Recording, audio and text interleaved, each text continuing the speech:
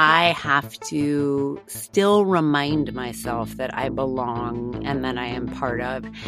Like, to the extent of, you open my medicine cabinet and there's a little letter I wrote to myself on some retreat that says, from a year ago, by the way, this isn't like from a decade ago. And it says, you belong. You think you don't, but you do. I promise you. You belong, you belong, you belong. And I might start to cry right now because I still feel like I don't belong.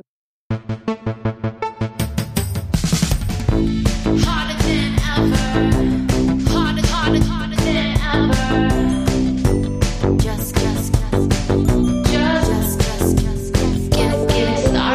Welcome to Hotter Than Ever, where we uncover the unconscious rules we've been following, we break those rules, and we find a new path to being freer, happier, sexier, and more self-expressed. I'm your host, Erin Keating. This conversation with actor and producer Alysia Reiner is so much fun. We talk about playing the long game in our careers by embracing our uniqueness, about feeling like an outsider who has not felt like an outsider, and building projects and communities that can enhance our sense of belonging. We talk about doing service and giving back, as well as how to keep communication and sex alive inside of a long marriage, which, as you know, is one of my favorite topics. Here is my conversation with Alysia Reiner. My guest today is an actor, producer, activist, eco-mom, and we will get to this, firefighter. You have probably seen Alysia Reiner on TV. She recently joined the Marvel Universe as DODC Agent Deaver on the new Disney Plus series Ms. Marvel. You might also know her as Warden Natalie Figueroa from Orange is the New Black, for which she and the rest of the cast won a SAG award. She also played Sunny on Pamela Adlin's amazing series Better Things on FX, and she can be seen in the Starz horror comedy series Shining Vale. As a producer, she's produced and starred in the movies Equity, about women in finance, and Egg, about motherhood. And she advocates tirelessly for women, working with the Gina Davis Institute on Gender and Media. And she works on behalf of the environment as part of the Earth Day Initiative and the founder of an eco-fashion operation called Livari. She does so much stuff. I don't know if she sleeps. Welcome to Hotter Than Ever, Alysia. I don't, in fact, sleep, but I do drink a lot of coffee and I have great sex. So, you know, that is the best start. Thank you so much for being here. There's so much for us to talk about. I feel like we could start anywhere, but maybe we start with that insane list of credits and what your career has looked like in the past decade, because you've been an actor for a long time and you've really hit your stride in the past decade or so. And what I see is a woman who has been playing the long game and adding layer upon layer to her life in the arts. Oh, that's such a beautiful introduction. And I really started this career out of college. And my sweet, sweet husband had a lot of success early on. And your very handsome husband, David Allen Bache. My very handsome husband, David Allen Bache, who was on show after show after show. And I used to tell a story for a very long time that I had nothing and he had everything. And now I would turn to that girl and be like, you're lying. That's just not true. You were doing different things, but you were always working towards your craft and your creativity.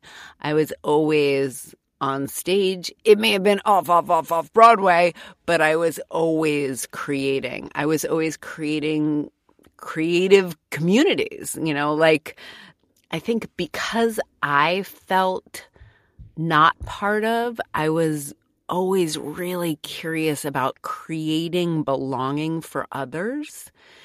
I was so craving mentorship and belonging, and I so didn't feel it that I was like, okay, if I can create it for others, then maybe that will fulfill that need.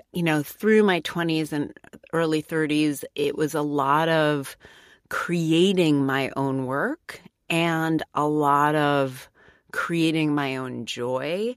And I think most importantly, creating my own mental health to have the stamina to live through a life in the arts for the rest of my life. When you say you didn't feel part of, from the outside, you're on magazine covers, you have walked in runway shows, I assume. I always see you on the red carpet.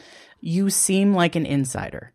And I think we all, we judge from our insides, we judge other people's outsides. But to hear you say that you didn't feel part of, I'd like to hear more of that, because I think a lot of us feel that way and have felt that way at different moments in our lives.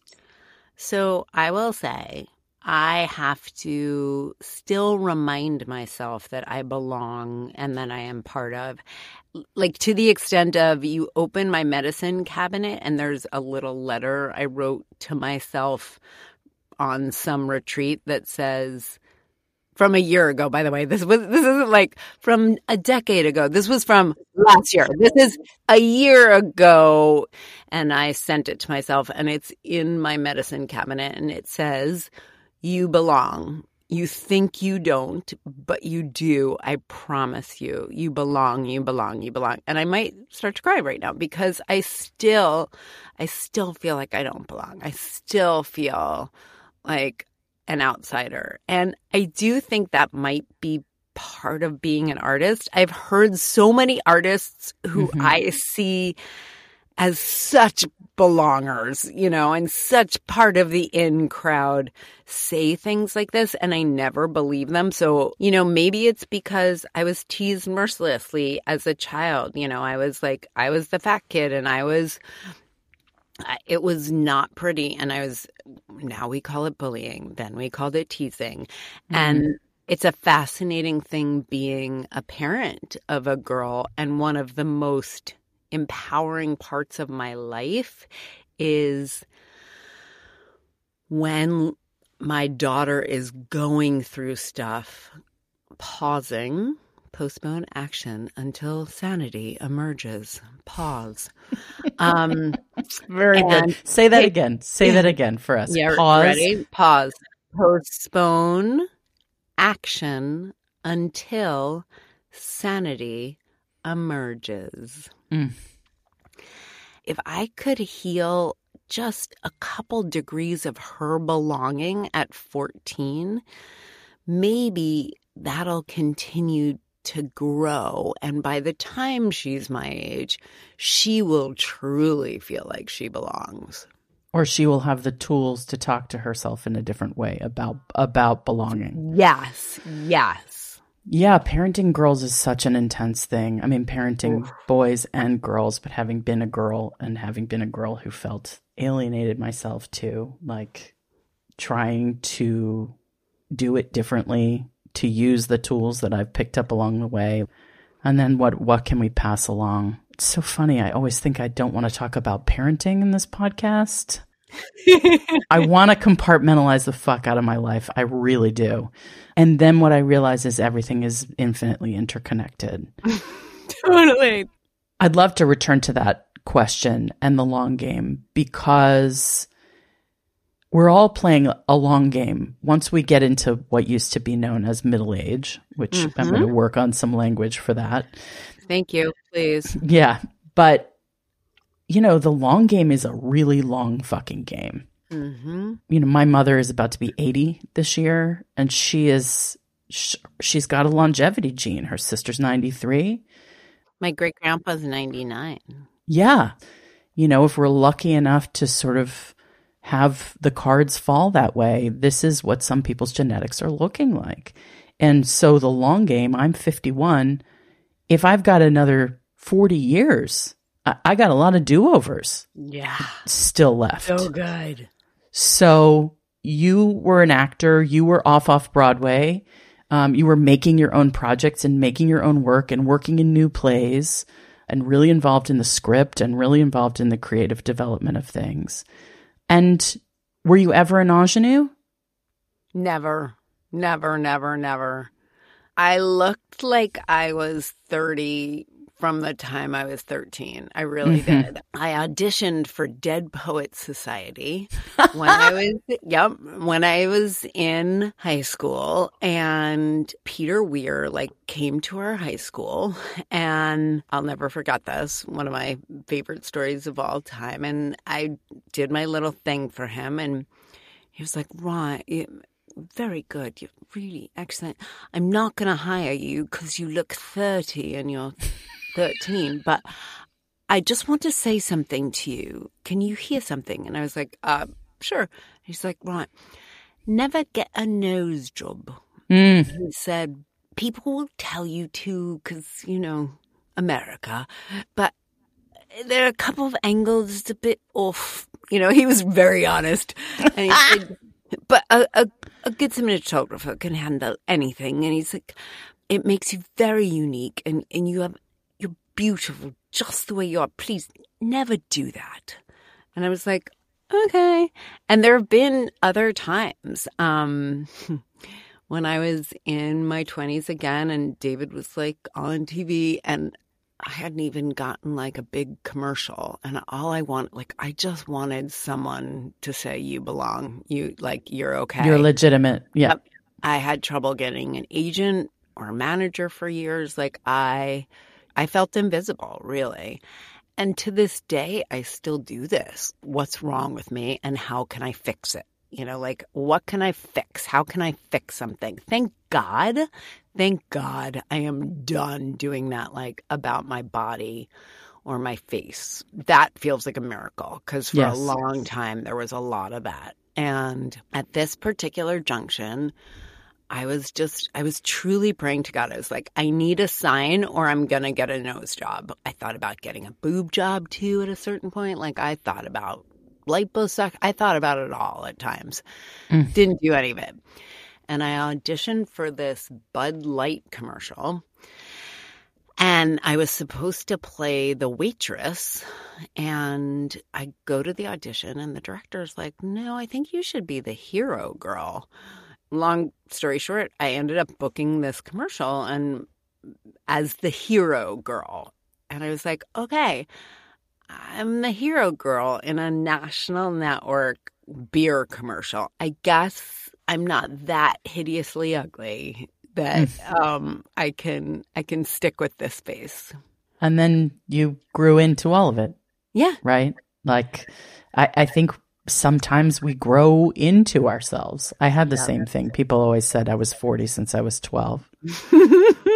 And it's no wonder I've been happier since I was 40. Yeah.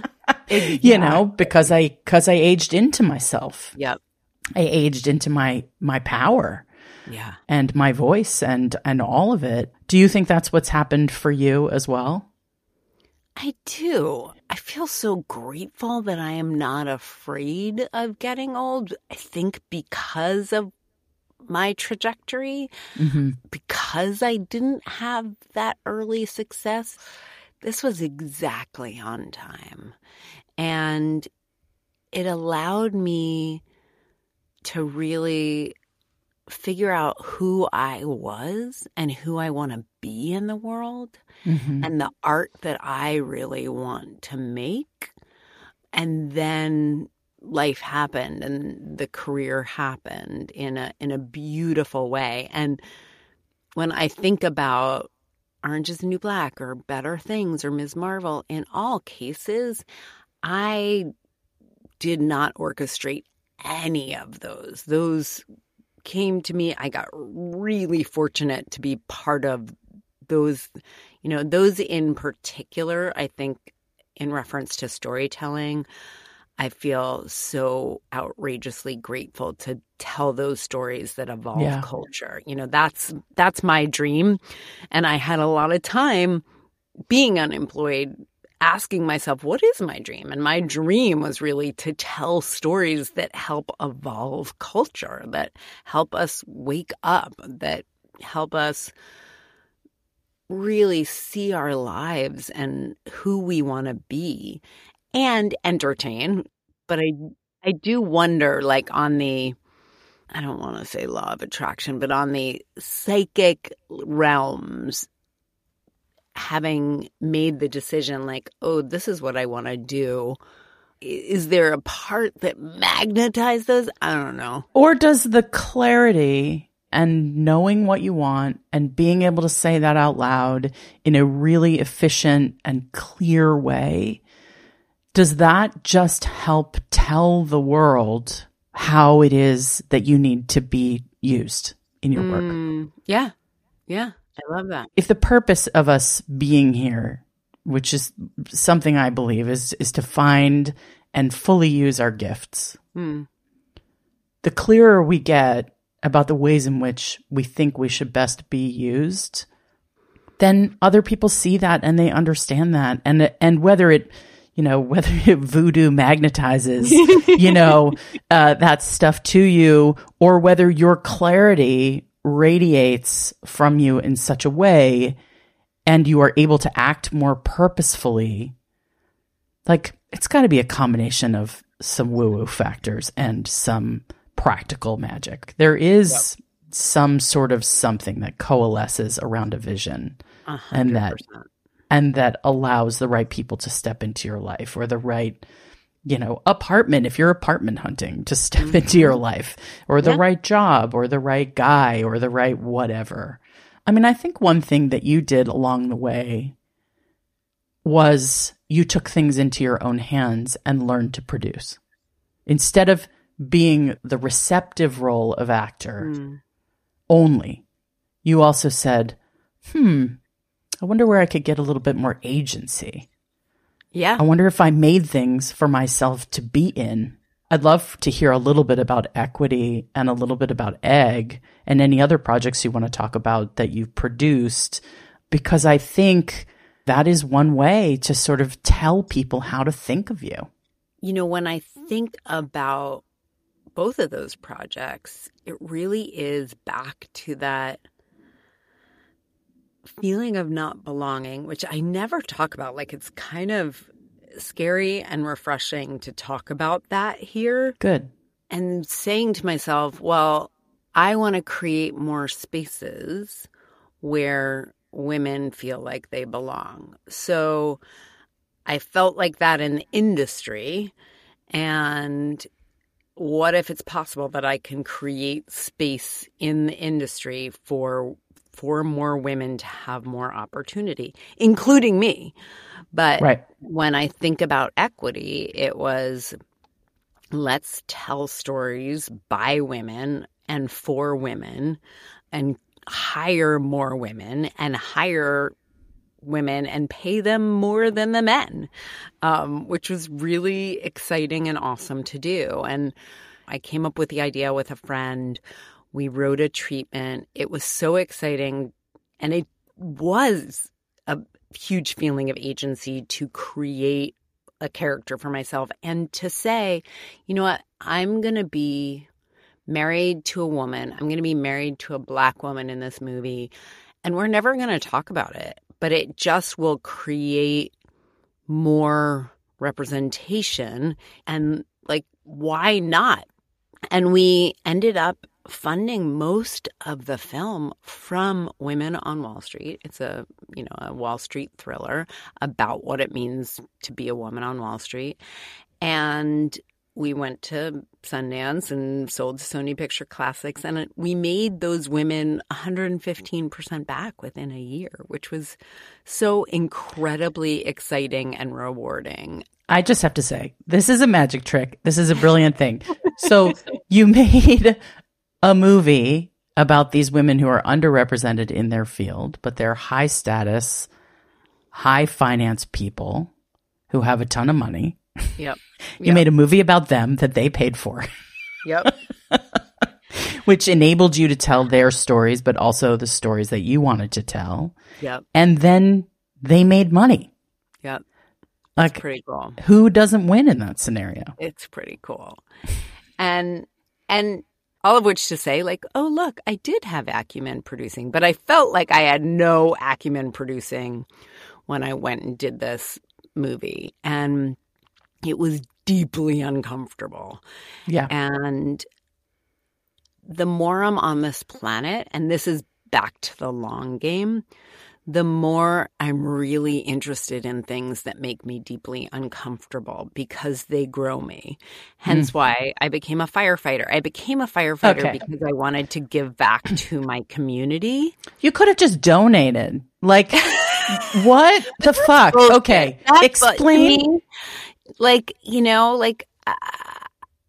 yes, I could have just donated. That doesn't feel true to this little soul. Well, you have an impulse to service. I do.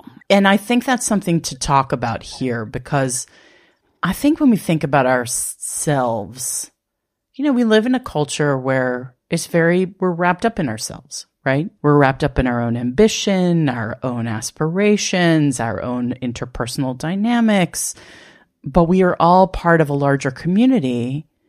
And I just see you always stepping forward to be part of the community, to speak for a community, to speak for a cause, to put yourself in the line of fire. And now you are literally putting yourself in the line of fire. So what kind of Hollywood, TV star are you that you just went through fucking firefighting training? It's funny you talk about service in the way that you do.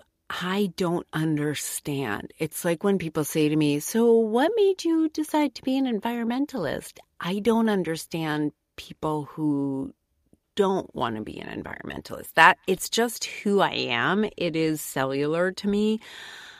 I feel like I truly don't understand why service is not integral to our societal structures. I think our society would be so much better off if we all had to do service. If it was, instead of just paying taxes, we had to actually show up more. I think it would connect us all to our communities in ways that are deeply, deeply powerful. And I do it because it's part of my soul's calling. But I also do it because I know it serves my heart and soul. It makes my heart and soul sing to serve. And I wish more people understood that feeling and created space for that feeling in their lives. Having said that, maybe not everybody feels that way. Well, and also people are just preoccupied by getting by, Yeah. and trying to go to work and trying to raise their kids and trying to do Zumba. Self-care is so hard. Yep. Let alone sort of looking after our community. And when the way that the structure of the society is evolving because of technology being such a distancing element, I would just think it's real hard to make room for that stuff. And then you throw yourself into a burning building. So, why firefighting? Well, so we spent all of COVID, or the first 8 months of COVID, in Fire Island, and I felt so grateful because I felt that place saved my life physically, emotionally, and spiritually. And we had a really extraordinarily beautiful time there. And coming out of that time, I really, really, really felt the need to give back to that community. And that community, there is one little store that wasn't open for most of the time we were there. There is no police. It's technically a village. There is no hospital. Most of the time there's not a doctor, and all there is volunteer fire. We have an ambulance, so there are no cars on the island for those of you who have never been there. There's just bikes and walking, and you have to take a ferry to get there. And so in an emergency, in a fire, obviously, firefighters are key, but also if someone is unwell or has an accident, it's volunteer fire who gets them to the hospital. So I'm technically, I guess, an ambulance driver as well now. And thank God there aren't that many fires. It is a fire hazard of a place because there's a lot of wood and fires happen. So I felt called to give back to the community in that way. And when I first said yes to it, I didn't realize that I would have to be trained the way FDNY is trained. And as my very white, very male, very old-fashioned, older, patriarchal, I'm imagining mostly Republican instructors would say, fire doesn't care if you're a volunteer. And it's true. So I did it thinking, oh, it's volunteer work, not realizing I would have to train the exact same way FDNY trains and at the academy. Like, it's not like, oh, Fire Island has its own academy. No, you go to the academy where all firefighters train. And my first day, I was hysterically crying. I was so bruised emotionally and physically. I couldn't stop crying.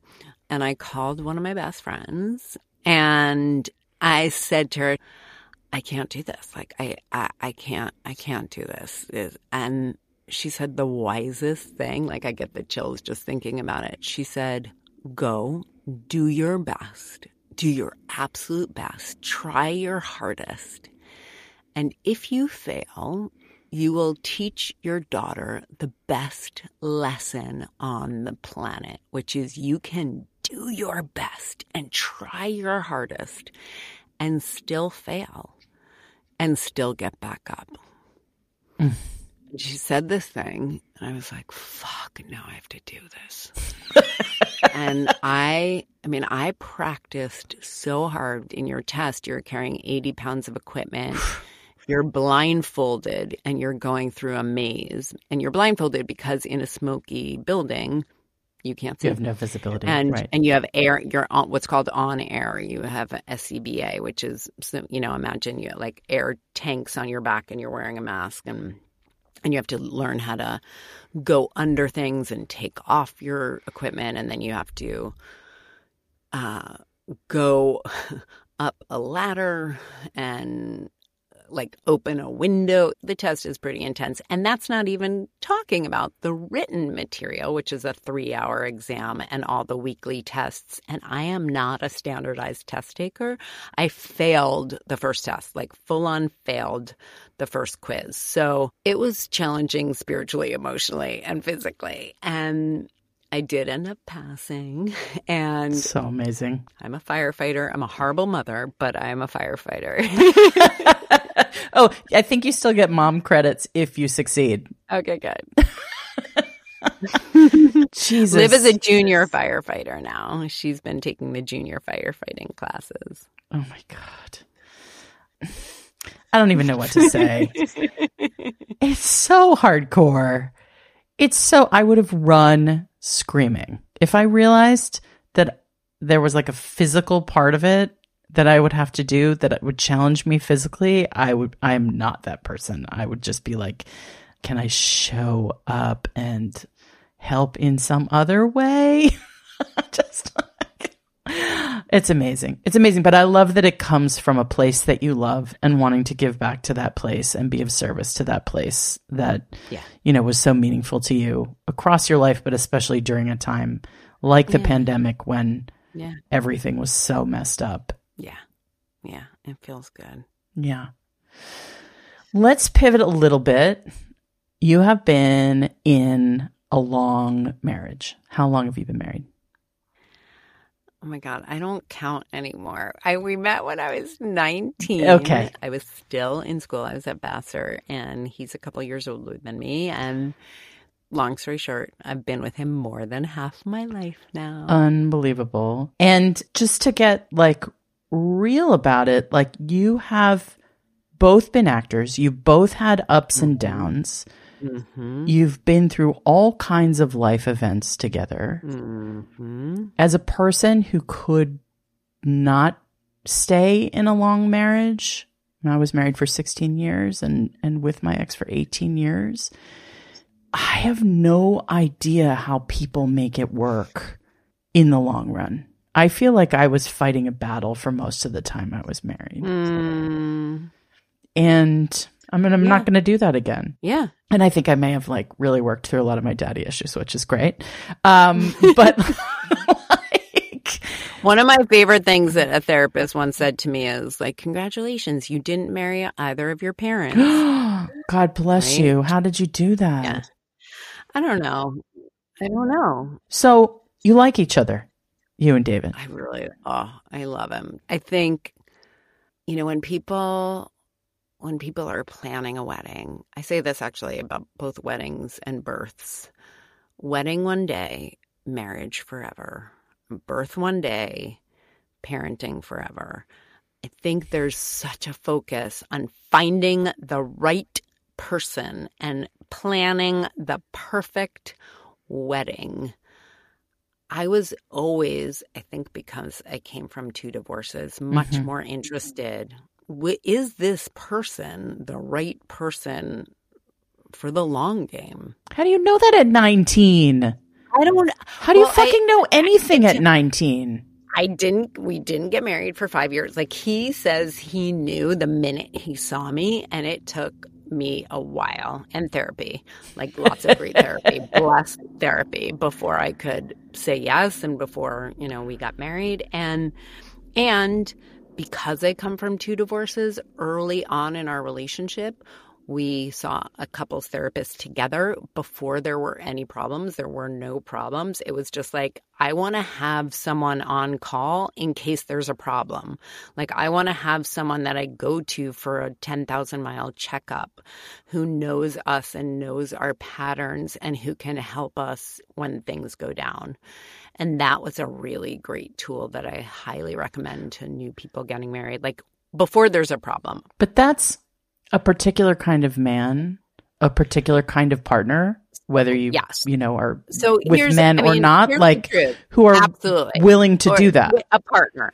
So for me, I am a girl who believes that there is joy in the work, and that, like, just like I want to tell stories that evolve culture, I want to be evolution. When you talk about your mom, when I think about aging and living to 106, my biggest desire is to keep an open mind, to keep wondering, to stay curious, to keep evolving myself.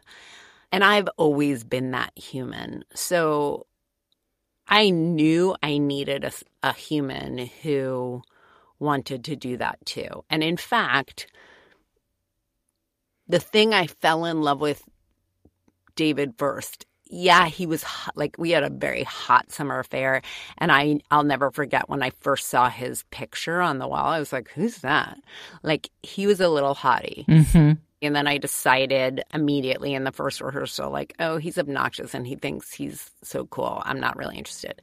But then he was reading F. Scott Peck's A Road Less Traveled. And he quoted, like, the first line, and I so grilled him. I was like, are you really reading that? Or are you just reading that to pick up girls? Right, reading that on the steps of the rehearsal hall. Yeah. Exactly. And I I was like, tell me what happens in chapter 7. I was like, is this a prop, dude?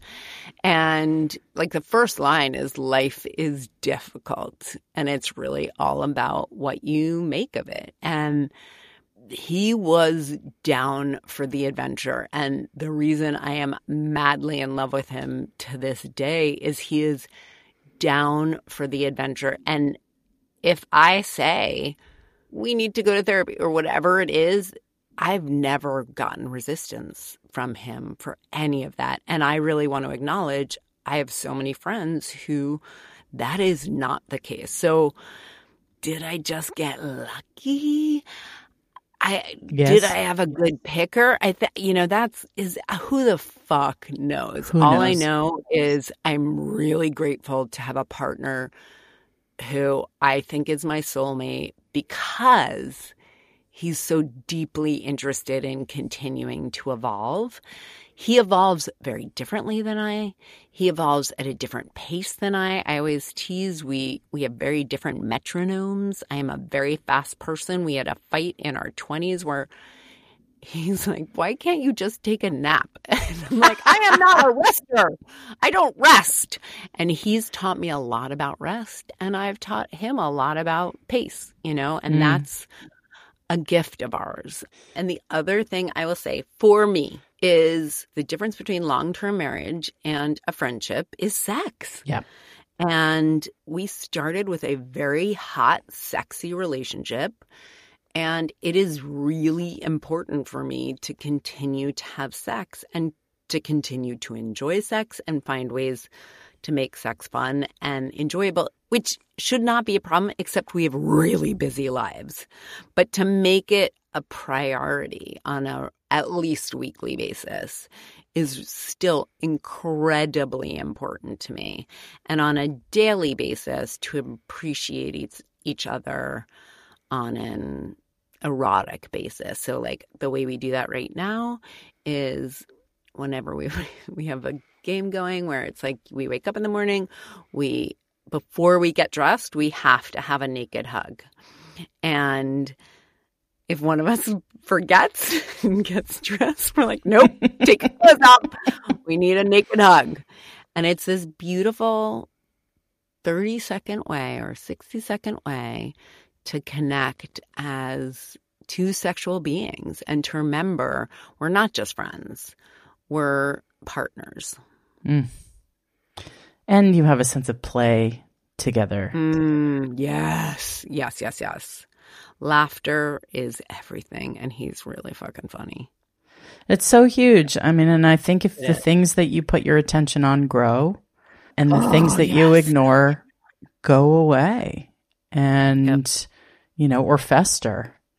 Yep. And it seems to me like you keep the channels open across the board. And I know that it can't be easy for you to have the ebbs and flows of your individual lives and then be doing this team project together of life and raising your daughter and all of the other things that you do. But putting each other kind of at the top of the hierarchy, even if it means, getting back into bed to have your naked hug. Yeah. That's a big commitment to the partnership. Well, and I think that's a piece of it is we get really busy and we think, oh, that next job will make me feel fulfilled and like I belong, if that's the theme of this for whatever random reason, someone needs to hear it today, or my kid really needs me, or being of service, whatever it is, it's so easy to not prioritize our partner. It's too easy. It's just too easy. The world is too big. And my truth is I have to continue to remember and take action to prioritize my partner, to make my partner feel valued and special and appreciated for all they do to make my life possible, which is a million things on a daily basis, and to appreciate that they appreciate me and allow them in and make the space and the time to listen to them. Look, some days I feel like it's easier to pet my dog and love on my dog than my husband. Sure, less complicated. But it's a priority and it's a choice, and it's one that I have to make daily if I'm really interested in the long game of this relationship and being in a great relationship for the next 50-something years, because I really want to be with him for that long. It's really beautiful. And I'm really curious what sex in your 80s is like. I'm curious. The people are fucking all over the nursing homes. There is hope for all of us. Exactly. Alysia Reiner, thank you for taking the time to talk today. You are the definition of hotter than ever. Right back at ya. Thanks for listening to Hotter Than Ever. If something in this conversation resonated with you personally and you want to share something with us, please DM us on social media and share your reaction, your story, or any questions it might have brought up for you. We're at Hotter Than Ever Pod on Instagram, Facebook, or wherever else you feed your social media obsession. We may even share your message on the show. Hotter Than Ever is produced by Erica Gerard and Podkit Productions. Our associate producer is Lena Reebstein. Music is by Chris Keating with vocals by Isa Fernandez. Come back next week for more thought-provoking conversations.